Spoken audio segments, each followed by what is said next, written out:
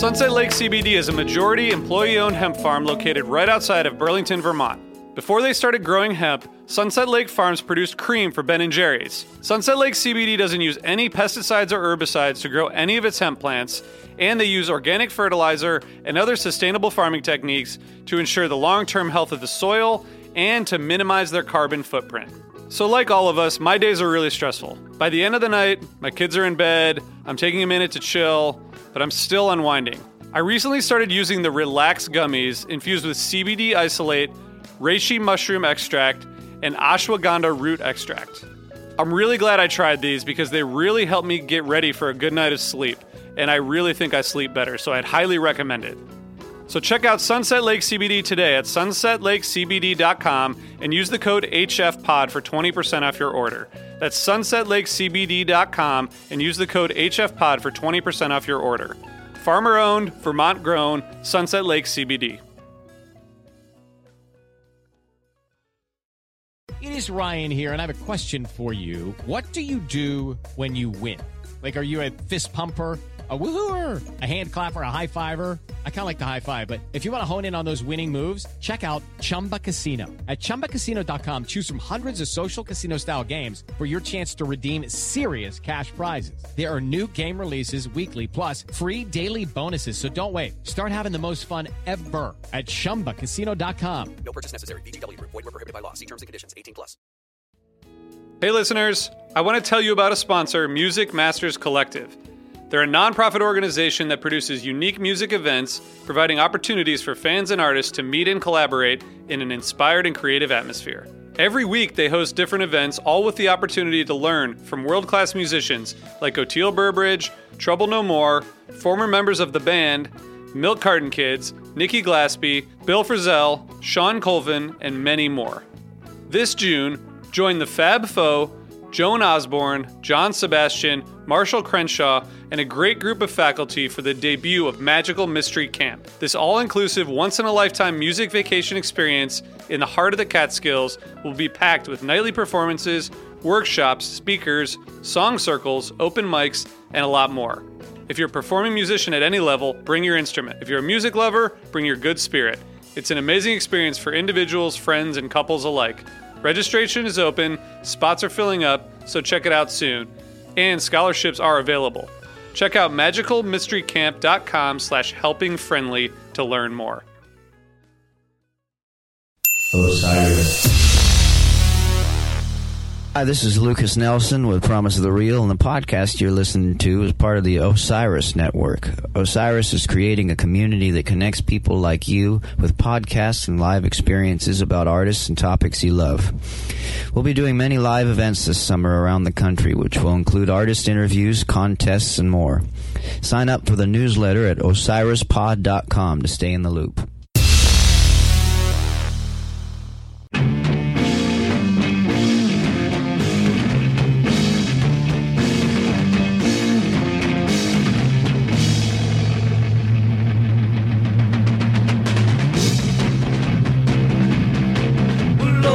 To raise a fuss, Lord, I got to raise a holler.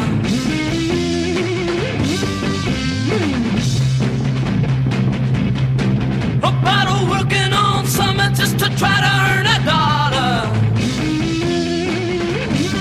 But Lord, I tried to call my baby, I tried to get a date. Sometimes I wonder what I'm gonna do, Lord, there ain't no cure for the summertime blues. Hey everybody, we're back with a quick hit from the Forum Night 1. We're here with a guest, Mike Ferguson. Hey Mike. Hey RJ. Happy to hop on today. Yeah, long time fan of the pod. If I can put words in your mouth, but first quick hit. Yeah, long time, first time, long time. Isn't that the radio voice? Yeah. Exactly. And so you're out in LA. So this was sort of a hometown show for you, right?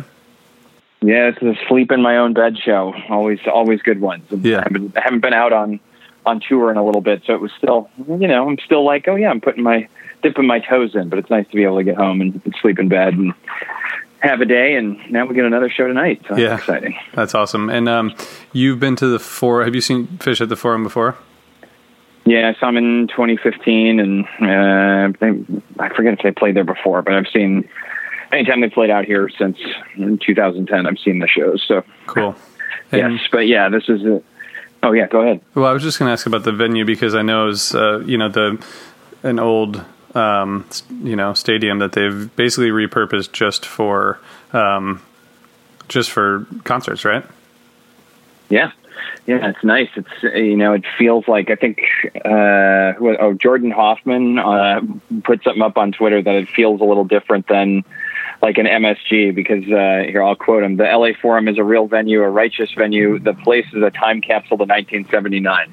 That I think is the most accurate. You walk in, it's like going to a super old school like arena show, and that's all they do there now. So the floors are cement. They aren't great to dance on, but the seats are decent, I think. But yeah, it still feels like they get really good sound, and Phish can fill that room.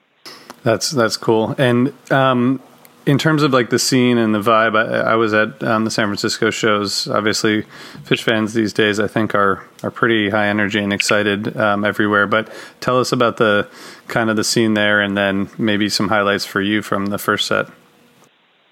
Totally. So, I mean, LA is weird, right? I mean, I think just the crowd here it feels like it's either like super vets or people who are at their first show. So it still kind of feels that way, but it definitely, last night I was up front and on Page Side, and there were a ton of people running around that had been on tour the entire time, and have seen hundreds of shows, and then spent the second set dancing with Maggie, who's on her like sixth show. And it's like what was cool about that scene, I think everybody was so happy that Phish was there, right? And they were playing, and they played a hot show last night, and first set. I mean, that Chalk Dust opener, I just call sample opener for LA all the time because I figure it's coming. But I think the last LA shows were a little mellow. So expectations, at least for me, were kind of low, but I also haven't seen Phish since 2016. So I was kind of like, okay. I had reached the "they can piss in your ears" level of like, it doesn't matter what they play. So my expectations were super low, but the Chalk Dust was just, I mean, it was fire out of the gate, and then going into the youth pastor Trey, everything's right, which whatever the words are, the jam got really good, and it gets, it started to get dark, and that like a fast kind of bluegrassy riffs, and and then that Wolfman's is kind of that's the must listen from the first set. Nice. And then I always like this year in particular, I was like, oh yeah, 20 years. It's nice to hear 20 years later. My first show was 98. So it's nice. It's like, yeah, this is officially my 20 years later. Actually 20 years later. Yeah. That's cool. And then the sand burned the place down. Yeah, it started, and the whole floor started shaking. It was great. It was fun. Wow! Like actually shaking? Yeah, like people were moving. They were vibing. So it was a good dance party to end the set. That's awesome. And so people were I think probably really psyched for the second set after a pretty well played. I haven't listened to the whole set yet, but was it pretty well played? People weren't complaining about flubs and stuff. Yeah, it felt like they got the flubs out of the way on the "How many people are you?" Which I love when. When they play a Gordon song and he forgets the lyrics. It's one of my favorite things. It happened at kind of funny. Happened at Bill Graham too. Yeah. Maybe he's been busy practicing the Phish stuff and hasn't practiced his own. I don't know. Yeah. So the Wolfman's was like almost 15 minutes. So that was sort of the highlight of the set for you. It sounds like. Yeah, and it was it got good. It was dark. It was a little. It's the Wolfman funk, right? And then it, veered off. Nearly Type 2 came back, and and then that devolved from Wolfman's into how many people. That was kind of fun too. So it was just a good breakdown. Cool. And in the second set, just looking at the set list and the times and stuff, it reminds me of the first night of Bill Graham, in that there were 3 or 4 songs that were 10 or 15 minutes. Nothing super long, but a lot of good solid jams. What were your thoughts on that second set? I mean, we got a second set Ghost.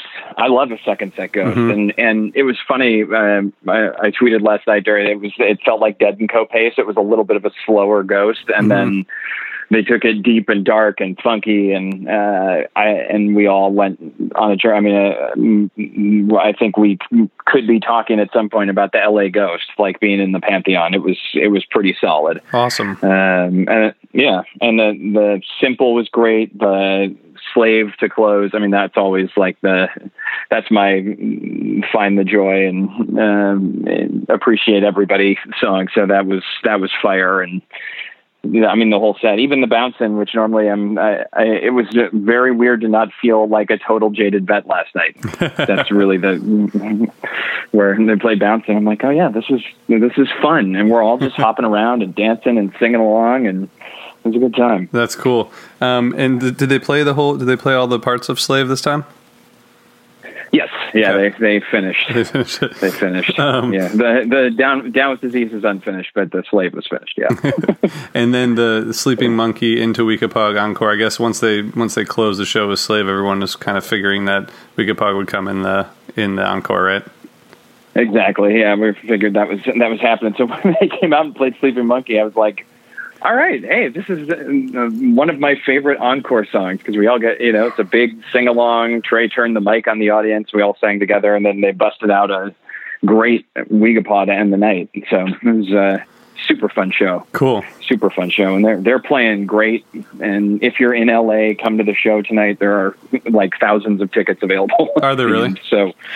yeah, and that floors are short, but it looks like, if you want to go on Ticketmaster and get in the building, you can do it. Yeah, cool. That's good heads up.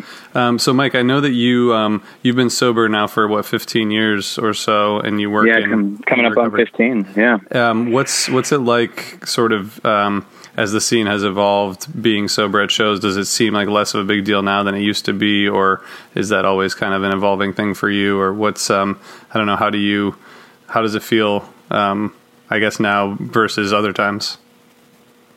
Sure.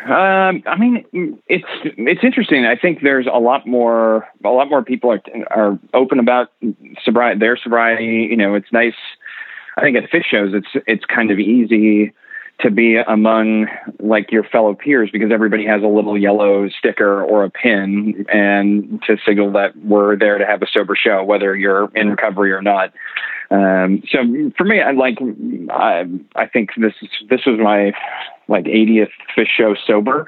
So I'm in the sweet spot of, all right, yeah, I can be around it. It doesn't bug me. And I just, as long as I'm not in the lot for 2 hours after the show, that when things start to get weird, it's not too bad. So, yeah. What's great, I didn't get a chance to pop by the fellowship table last night, but we do have, if you're at a show and struggling or just want to go and be among fellow people who are sober, you can pop by the fellowship table, which is at every show. There's staff that do shows sober, whether they're in recovery or not. So it's super fun just to have, it's nice to have a community within a community. And I locked eyes with a couple of people that had my Fells Rage Harder pin on my hat last night, and locked eyes with somebody who was wearing a sticker on their shirt, and we, did the head nod, and it's just, it's a little, it's a club within a club kind of thing. Yeah.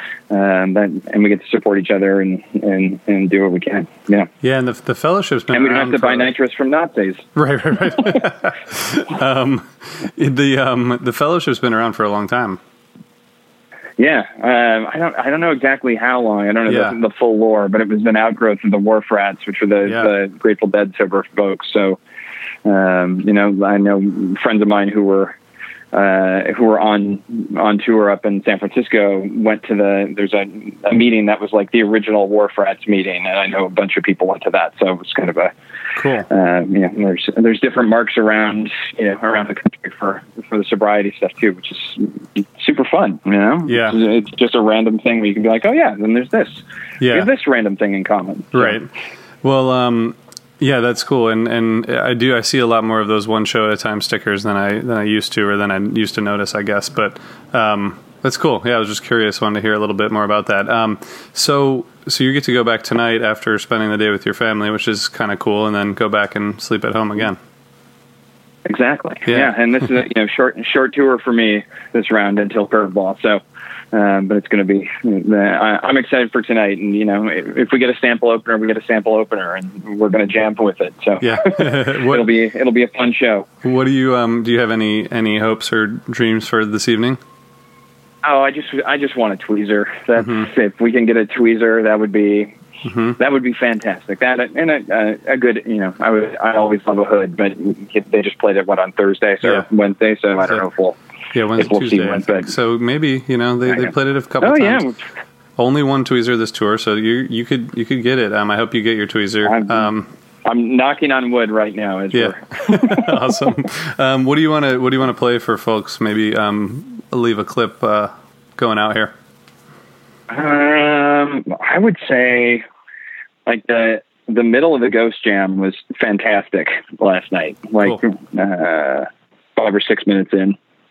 All right, let's do that. We'll leave people with some of that. And Mike, thanks for coming on and sharing your experience. I hope you have a blast tonight. And let's meet up at Curveball.